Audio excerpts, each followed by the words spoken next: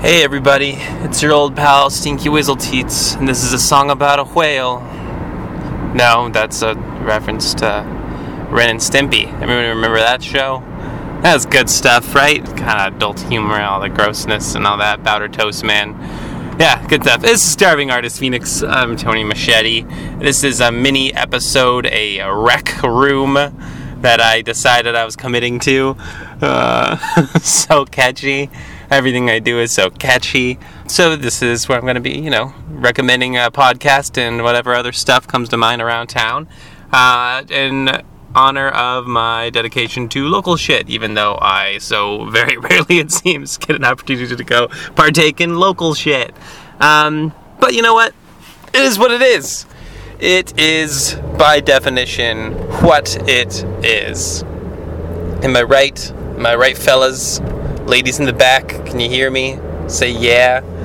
Okay. Well, the podcast I want to recommend is actually going to be the impetus for a... Impetus? Did I use that word correctly? I feel like I use that word a lot. And if you're somebody who's listened to multiple episodes of the show and I have not really been using it the way it should be used, can you let me know? But can you just let me know, privately? Can you just send me an email with the actual definition from an anonymous email that you created so that I won't actually know who's doing it, so that I don't feel awkward around you? That would be a huge help. Great. Anyways, Blood and Blush. Blood apostrophe blush is the podcast I'm recommending, and also they're going to be the impetus of a future show coming up in the next couple weeks, probably. So the Blood and Blush podcast is about as niche as it can go, because they've got a couple different things that they focus on, all pretty specific themselves. But that's kind of what I like about it. So if you're not familiar with it, it's basically three female friends. Female power. God. I'm such a mess. Basically, these three performers around town. I believe they're mainly performers. I think I've only met one of them in person at one point. But they gathered together to discuss three very specific things. They talk blood, which is some kind of true crime element, some past murder or crime. Blush, they have a makeup focus. They unpack Ipsy bags and discuss the contents and what they're doing and latest trends.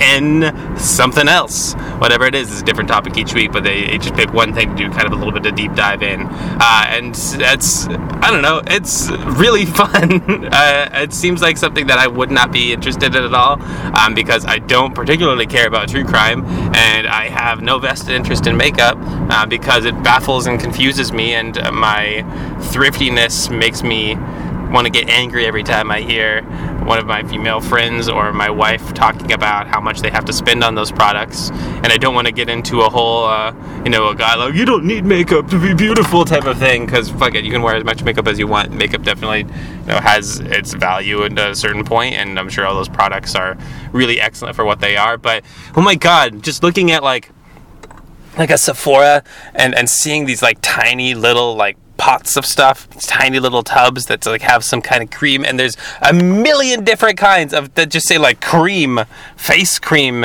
and just how are you supposed to tell them apart? What is the how are you supposed to just know this? And they're all so expensive, but the price range is also hugely varied. You can go to Walmart and get a tube of something that says face cream and it's $3, but then you go to this specialty place and it's upwards of $100 easily. And I asked my wife about it, and oh my god, who would pay that? She's like, that's actually just one of the better products. That's not one of the best ones.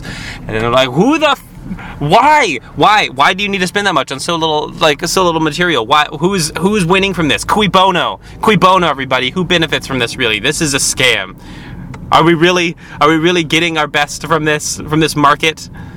Are they tricking us? What are they doing? Who's behind the curtain? I just don't understand why we have to spend so much money on these products in our lives. Well, I don't, which is a whole other thing. I don't have to spend any money on any of this, which is why I can rant and rave about it, because society lays no expectation on me to take care of myself cosmetically. I can just show up to my life every day haggard and scruffy and blotchy and covered in whatever, and that's fine. That's fine, because I'm a hard-working man who has better things to do with his time, like chop logs and provide for his children, whether or not he has them or not. But he might, so he's got to be ready. But it's only when he decides that he's ready. You better not trick him. No, because he's a hard-working man. Whew, well, so that was, I guess, all just a recommendation. Blood and Blush to the podcast.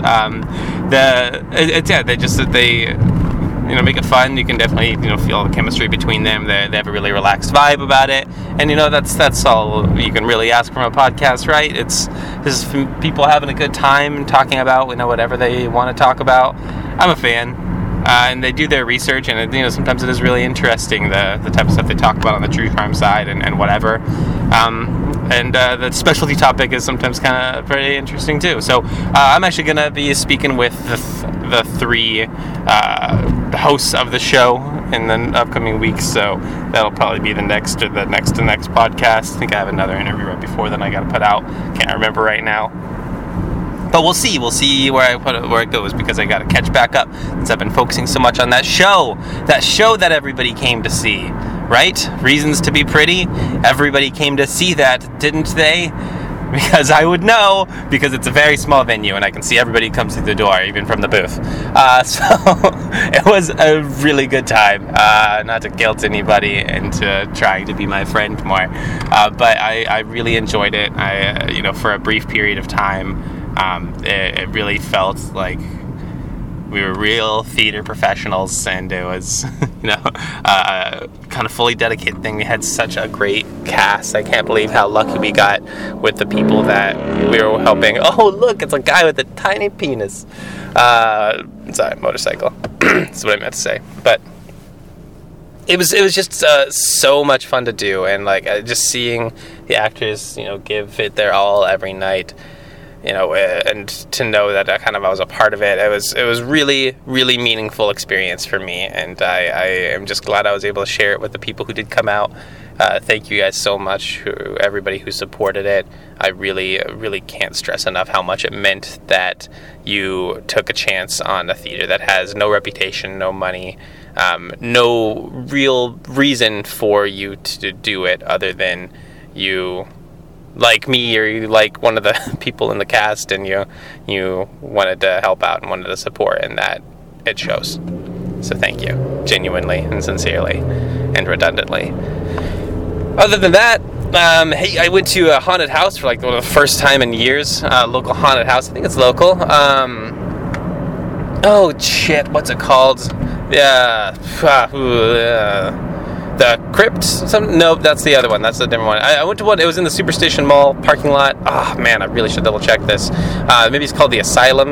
It was 2 different haunted houses you paid 1 admission for. It was super fun. I love haunted houses, and I love,